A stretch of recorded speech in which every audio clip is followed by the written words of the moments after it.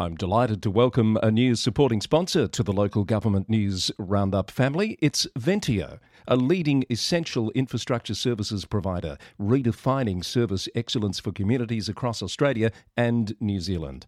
Ventia is operating at over 400 sites and with a large and diverse workforce of over 35,000. They specialise in the long-term operation, maintenance and management of critical public and private assets and infrastructure across a broad range of industry segments, including defence and social infrastructure, infrastructure services, telecommunications and transport. For local government, Ventia specialises in the end-to-end delivery of open space management, soft and hard facilities management, street cleansing, minor capital works and much more.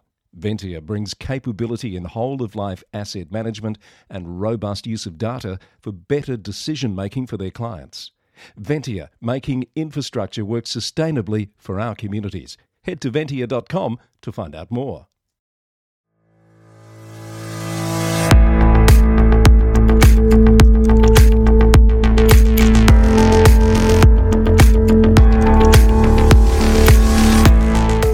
Hello, it's Chris Eddy here, coming to you from the land of the Wadawurrung people with the latest from the Local Government News Roundup. And on the podcast today, council concerns over a new state government agreement with Indigenous groups, Yarra Ranges Shire Council in court and fined over powerline clearance issues, a council call to stop the sale of state government-owned land, Tasmania's Dorset Council suspended and its mayor reprimanded in a code of conduct matter, pressure mounts on a New South Wales MP to give up his dual role as a councillor, an extraordinary attack on a New South Wales mayor in state parliament, and a US mayor caught up in alleged presidential election voter fraud. Just some of the local government stories making news this week. Let's round them up now.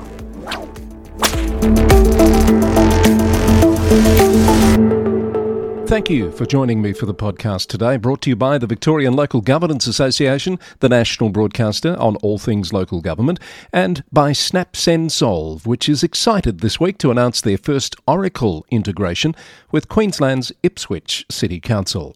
Let's get into the Victorian Roundup. Details have emerged this week of an agreement between the state government and Indigenous groups that will reportedly sideline 10 Victorian councils from certain decisions. The exclusive report from news.com.au says the agreement proposes to give the groups powers to rename roads, bridges and public spaces, to co-manage waterways and to provide preferential access to council procurement contracts and jobs. The affected councils are Mildura, West Wimmera, Northern Grampians, Southern Grampians, Bullock, Hindmarsh, Pyrenees, Yarriambiack, Horsham and Ararat. The mayors of West Wimmera, Northern Grampians and Bullock are among those to have raised concerns about how their councils have not been included in any of the negotiations for the agreement, which was signed last year, but details of which have only emerged in recent weeks. The government says the deal doesn't impact current laws and regulations, but rather presents an aspirational list of matters that traditional owners would like to work on with councils. You can read the exclusive report from news.com.au from the link in the show notes. A Supreme Court challenge to Yarra Ranges Shire Council's consideration of an urban design framework has been heard, with the judge's decision yet to be released. The Age reports on the case brought by Darren Dixon, claiming a lack of consultation on the document when the council closed its public gallery earlier this year and moved its meetings online. A council officer told the court of chaotic scenes in the council chamber, with gallery members shouting insults and accusations and creating an environment described as threatening and unsafe. The council has since reopened its public gallery and is due to vote on the urban design framework next month. There's further reporting from The Age today on the range of measures taken by councils to deal with meeting disruptions, including duress alarms, ticketed meetings and increased use of security guards. The story looks at the obligations on CEOs to protect staff and councillors, balanced against the risk that some councillors see that safety measures could stifle civic engagement. And in other Yarra Ranges news, the council has been fined almost $37,000 by Energy Safe Victoria for failing to keep trees clear of power lines. It's the most a council has been fined since ESV was granted powers to issue fines in June last year. Wet weather leading to significant regrowth has been given as the reason for the misjudgment of the height of the trees. Glen Eira City Council has called on the state government to stop the planned sale of 44 government-owned sites in its municipality. The council says the sites should be repurposed to provide social and affordable housing amid an escalating crisis in the city. It is encouraging the community to get behind its push for collaboration with the government to address an estimated shortage of nearly 6,500 dwellings, a number that is tipped to increase by nearly half again over the next 13 years if no action is taken. A decision by Ballarat City Council to allow a new tailings dam at Mount Clear is being challenged at VCAT. The council decision to allow the dam was not unanimous and was approved with conditions including a dust management plan and an amended human health risk assessment. However, according to a report from radio station 3BA, the Tailings Dam Community Action Group is objecting to the dam, which it says will store arsenic and heavy metals across the road from housing, a primary school and an aged care facility. A special charge scheme to fund road sealing in Port Arlington has not gone down well with some ratepayers. The Geelong Advertiser reports that property owners in 7 streets have been sent bills ranging from $4,000 to $30,000 for their share of the cost of the road upgrades. The council says it's putting in 25% of the cost, while a localised group of property owners who will benefit from the works will be charged for the remaining costs. Acting Director of City Infrastructure David Greaves told the Advertiser that rising construction prices had led to significant increases above initial estimates of around $10,000 per property.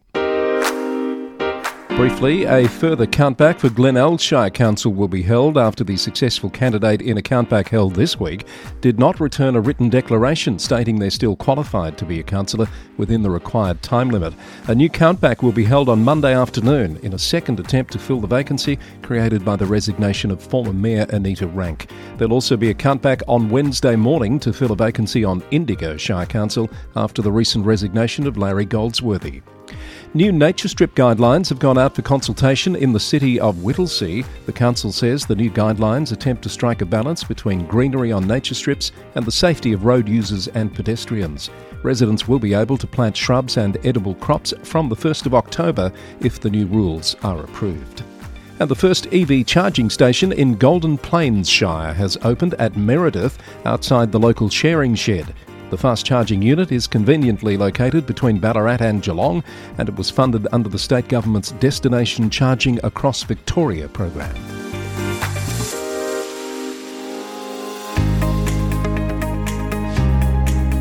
You're listening to the Local Government News Roundup with Chris Eddy.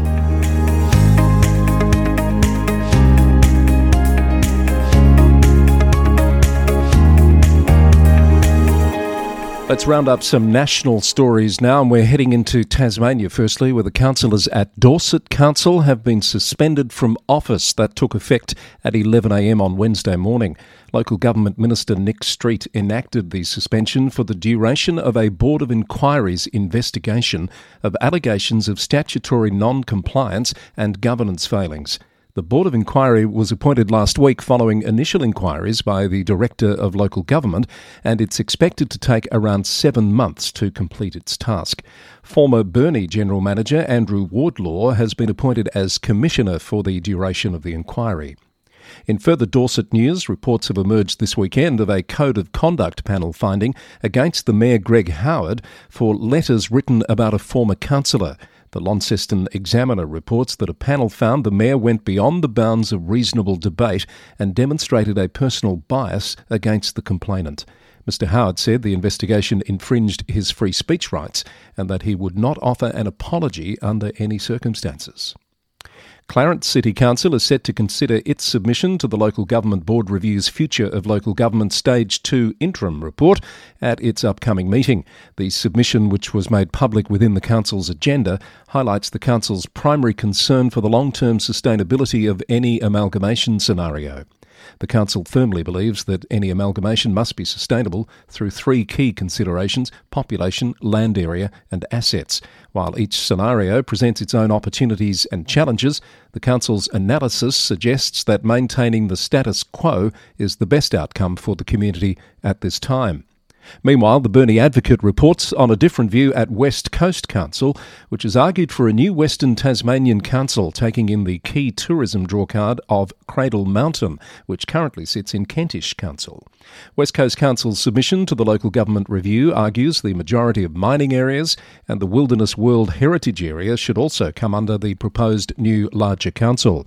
It also puts forward an argument for new funding arrangements for the infrastructure needs of the area's remote communities. In New South Wales, and Northern Beaches Council is putting pressure on its former Mayor Michael Regan to give up his seat on the council since being elected to state parliament. It wants the state government to change the rules so that a councillor elected to another level of government would be immediately disqualified from concurrently holding a councillor position. The Daily Telegraph reports that the council has passed a motion to that effect over concerns from some councillors that Councillor Regan cannot devote sufficient time to civic duties and is receiving 2 salaries from the public purse. So far, Councillor Regan is not stepping aside and says he's still 110% committed to the role. A state MP has launched an extraordinary attack in Parliament on the Mayor of Shell Harbour City Council. MP Anna Watson has criticised a council-led joint venture project on the Shell Cove waterfront, where some newly built homes have suffered waterproofing and structural defects. According to the Daily Telegraph, she's used recent comments by Mayor Chris Homer about active transport to suggest that he's not up to the job and called on Deputy Mayor Kelly Marsh to take over as soon as possible. Mayor Homer described the MP's comments as deceitful and Machiavellian and suggested she would be better informed if she communicated with the council. Hawkesbury and the Hillshire councils have moved to dispel reports of a closure of the Lower Portland ferry service. The service is co-funded by the 2 councils and the agreement with the operator has been extended through September 2024. But some media reports this week suggested the service could close as early as this weekend, despite ongoing contractual discussions. Hawkesbury Mayor Sarah McMahon said the reports caused unnecessary alarm, which was disappointing. The councils are continuing discussions with the New South Wales Government about a longer-term funding arrangement, seeking the same funding deal that applies to other ferry services on the Hawkesbury River. Now to Western Australia, and the City of Stirling has looked within for its next CEO. Director of Planning and Development, Stephen Roddick, will formally assume the position in January, allowing for a handover period with outgoing CEO Stuart Jardine, who's been in the role for 16 years. Mr Jardine announced his plans to step down in March this year. The Mayor of the City of Vincent, Emma Cole, has announced she'll not be seeking re-election when voters go to the polls in October. Mayor Cole has held the position for 6.5 years. Perth Now reports that 2 councillors, Ron Alexander and Suzanne Warner, have already indicated that they will contest the mayoral election. Nominations open at the end of this month, with election day set for the 21st of October. And while in the City of Vincent, it's planning to implement 40 km/h speed limits on all of its local roads after a trial on around 40% of its roads was made permanent. The speed limits will apply to residential streets and not main streets. A community survey last year showed a majority of residents supported a reduction of speed limits in residential streets. And in South Australia, cemeteries are for humans only, so says a South Australian council after an increase in requests for pets to be buried with their owners.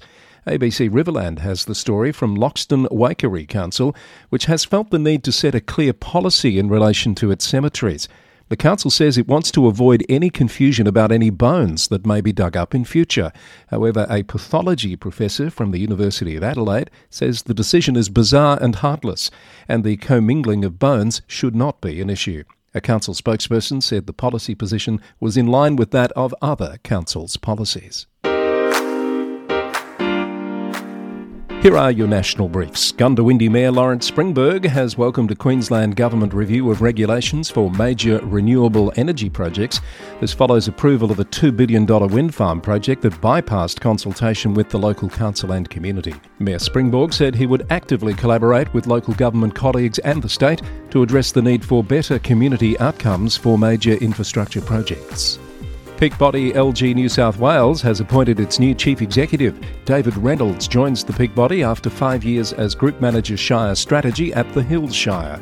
He was previously the Director of Customer and Corporate Strategy at Camden Council.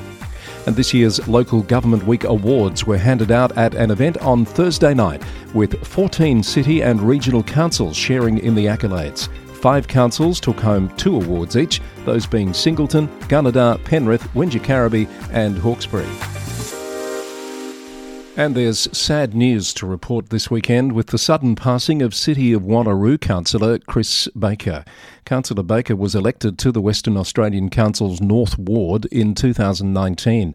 He previously served on Joondalup Council from 2001 to 2004 and was the member for Joondalup in State Parliament from 1996 to 2001. He was 65. Vale, Chris Baker.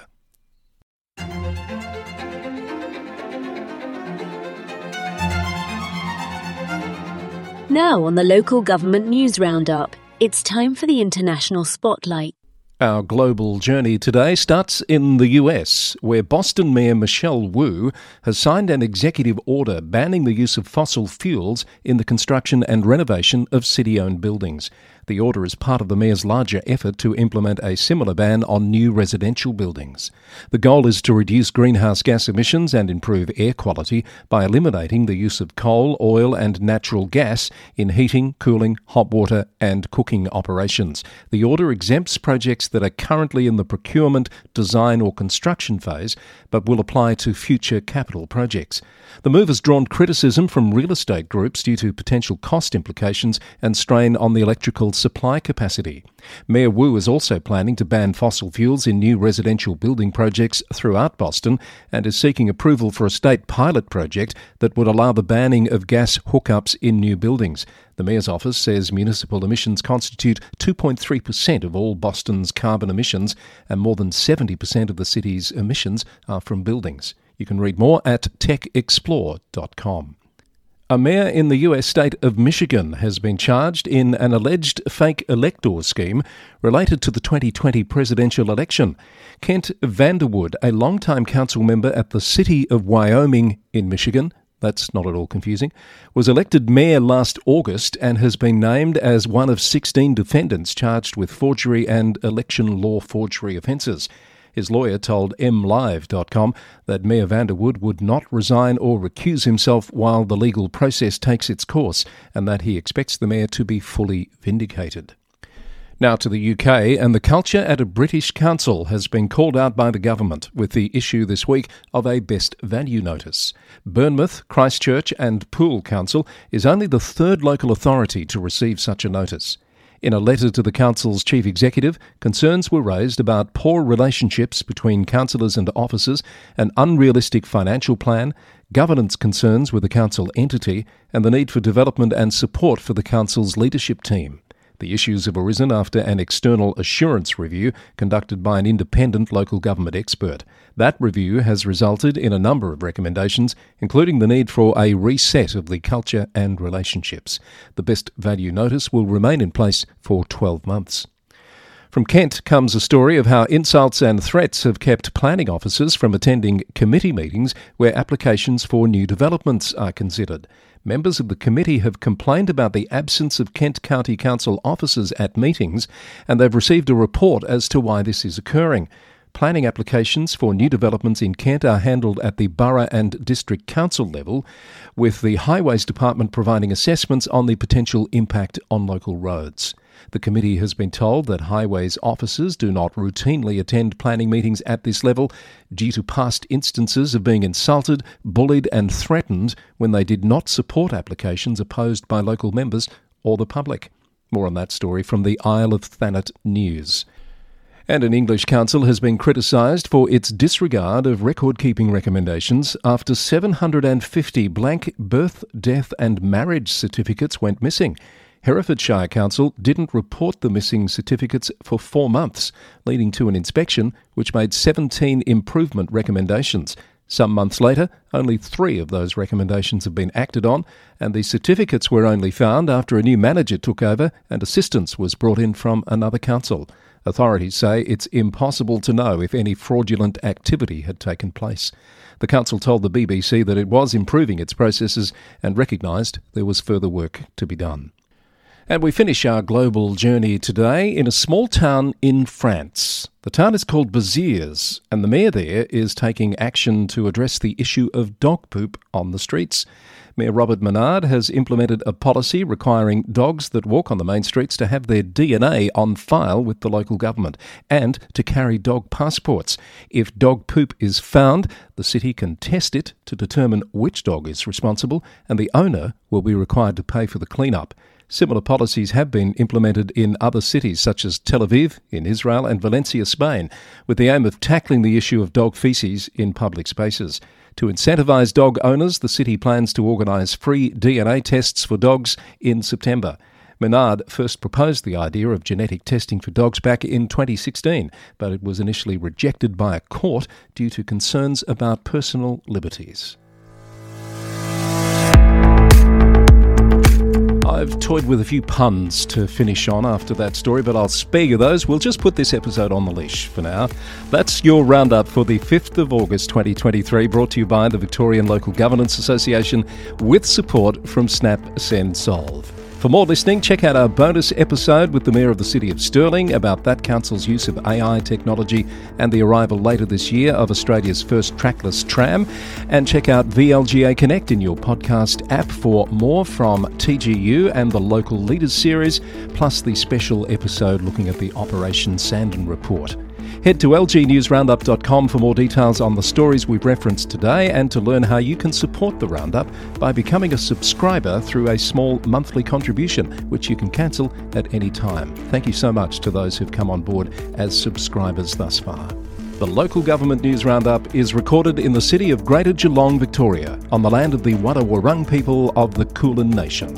I'll have more local government news for you in our next edition coming on Wednesday. Until then, thanks for listening and bye for now.